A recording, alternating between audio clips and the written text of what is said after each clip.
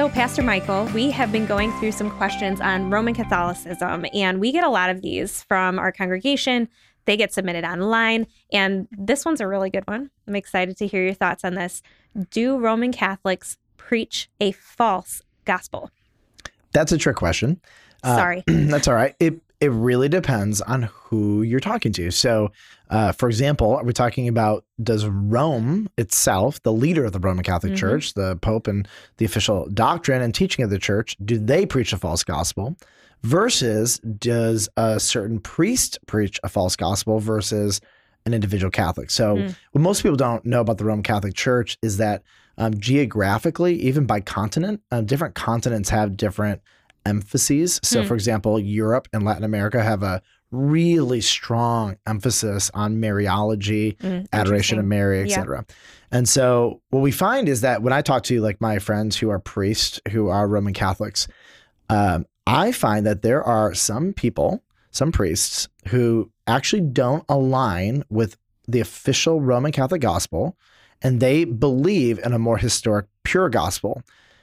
And what they do is they're actually teaching their parish, not a Roman Catholic gospel, but maybe a more pure gospel. And then I'll meet some Catholics who they actually don't believe in the Roman Catholic gospel, but they want to be a part of the historic church, if you will. Sure, and so they're still there, but they don't believe what Rome actually teaches. So can we lay the groundwork here a little bit? So first, let's clarify, what is the gospel? Pure gospel. Yeah. The gospel, the word gospel means good news. And the gospel is the good news of how somebody can be reconciled to God. We use different words like forgiven, saved, justified, reconciled, etc. And here's the good news of the gospel. Anybody who believes can be saved. What do they have to believe? Do you believe that Jesus is God, that he died for your sins? Do you believe that he was raised from the dead? Do you believe that he's coming back to judge the living and the dead? Do you believe he made you and loves you, right? These are like kind of these essentials. And the Gospels are very clear. Paul is very clear. Jesus is very clear. Anybody who believes in Jesus Christ, they will be forgiven and saved. And it's not an intellectual assent to the truth, because even the demons believe and shudder, as James says. But this is really about a belief, a trust from the heart. Anybody who casts themselves on Christ and believes in him, asks him for forgiveness, they shall be saved. So at its purest, Ephesians chapter 2, verse 8 through 10 is kind of the verse that for most Roman Catholics begins to undo them. And it's the most simple, pure statement on the gospel. Paul says this in Ephesians 2:8. He says, "For by grace you have been saved." And grace is simply a free gift. By grace you've been saved. And he says it's through faith. So how do I get this gift? I get it through faith. He goes on, he says, "This is not your own doing. It's the gift of God, not as a result of works, so that no one may boast."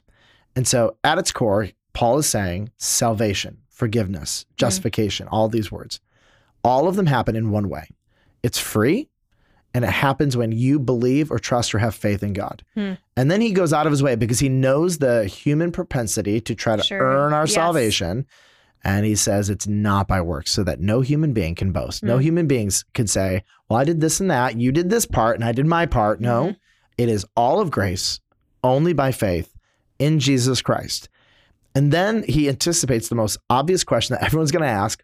Well, then what's the whole point of good works? And he says in verse 10, "We are his workmanship, created in Christ Jesus for good works, which God prepared beforehand that we should walk in them." In other words, the good works don't save you. They're the things you do after you're saved, right? Yeah. And so like, I don't do good things for my wife to earn her love. I do good things for her because I love her. Do you know what I mean? It's the difference between cause and effect. Sure. Good works are the effect of salvation. They're not the cause of salvation.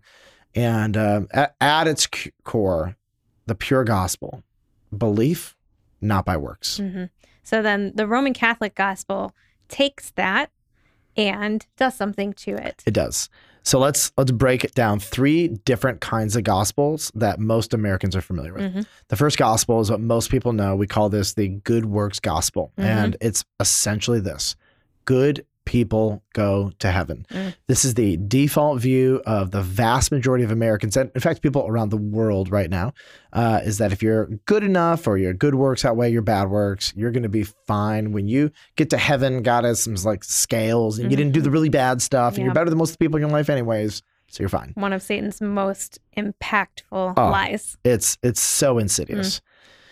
And then the next kind of gospel is what we call the Roman Catholic gospel. It's a sacramental gospel. So it starts with good works, but then you add to it the second ingredient, which is sacraments. You add a third ingredient, which is faith. And if you get all three ingredients, then you have forgiveness or salvation or whatever else. And so I'll show you how the sacramental gospel works. If you're a Roman Catholic, it's really important that your babies are baptized, because baptism, what it does is, according to Roman Catholicism, is that it removes or washes away original sin. And original sin is the sin that we're born with that separates us from God. This is why it's a super important thing when one of the children are being baptized. It's a huge party. It's a big deal. Everybody comes. Massive celebration. Yes. And there is great sadness if a child dies before they have the opportunity to be baptized, because its destiny is uncertain at that point. And so for a Roman Catholic, when you're baptized, you and God are actually now in relationship. Your original sin that separated you it's now been taken away. And now you need to participate in other sacraments. The second most important one is going to be the Eucharist, where you partake in the eating of the physical body and blood of Christ and are therefore nourished spiritually. It's very important in terms of, we'll say, getting salvation, right? And what you find here is the sacramental gospel, good works plus sacraments plus faith equals saved, is also a perversion of the biblical true gospel. And again, remember we said, what is the gospel? It is by grace through faith, not by works. But when you add works and sacraments to faith, it's getting even more complicated. And so what you do is when you keep adding ingredients, you actually have to create other doctrines that come up. So for example, well, what happens if I don't have enough good works or I haven't done enough sacraments in order to be saved? Well, they create a whole new doctrine called purgatory, where you now have to work off your sins or accrue more merit.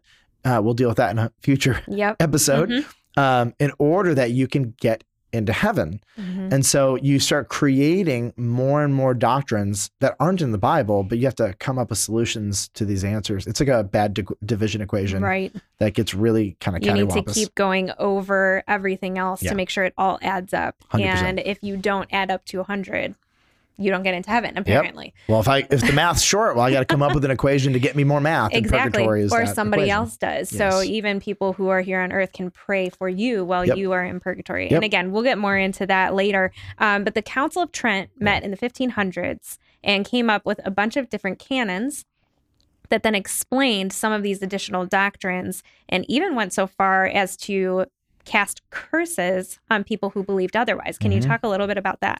Yeah, so a council is a gathering of bishops from around the world. The Council of Trent was the 19th council. Councils are really good. They're called typically to clarify doctrine or to address a significant problem in the church globally. And so these bishops, these priests would come together, they would make some decisions, they'd go back home, they would take the decisions of the Roman Catholic Church, and then they would teach them globally and create consistency around the world in Catholic doctrine. Really smart, really effective.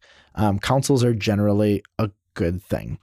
So what happened is in the 16th century, you had this rascal named Martin Luther who started the Protestant Reformation. Well, his goal wasn't to start the Protestant church. His goal was to reform the Catholic Church from the inside out. So he started to publicly call out aspects of their false gospel, where they added sacraments and work and purgatory in order to be saved. And the manipulation that was happening to Roman Catholics around the globe because of this false gospel. Well, Trent was called as a reaction. And one of the main teachings of Martin Luther is he happened to agree with Jesus and Paul. Probably a good choice. Yeah. That justification, which is a good theological word and biblical word for you are legally made right with God, you are reconciled. justification, what Paul said, is that it happens by, not by works of the law, but through faith in Christ and faith alone. It was a big, huge statement because that landed like a bomb in the 16th century when they were saying, oh, no. Justification is by good works, plus sacraments, plus faith. That's how you get justified. So they called Trent to respond. And the canons are their official, infallible, canonical, if you will, statements of conclusion after they had gathered the bishops. And it's really actually hard to read the Trent canons on justification. So I'll read you a couple. This is Canon 12. If anyone shall say that justifying faith is nothing else than confidence in the divine mercy, pardoning sins for Christ's sake, or that it is that confidence alone by which we are justified, let him be accursed. Let me like translate. If anybody teaches or says that salvation, forgiveness, justification are simply by belief or confidence in Christ's work on the cross for you in your behalf, you are to be damned to hell. That's what anathema or accursed means. Yeah. And so Romans 3:28, on the other hand, doesn't agree with Trent.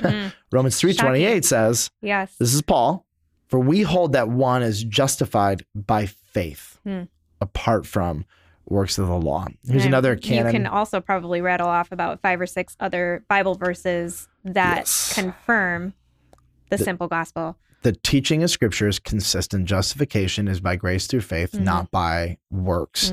And that's a hard one for Roman Catholics to swallow. But whenever the word justification is used with regard to our salvation, it always communicates the same thing. Yeah. Canon 30.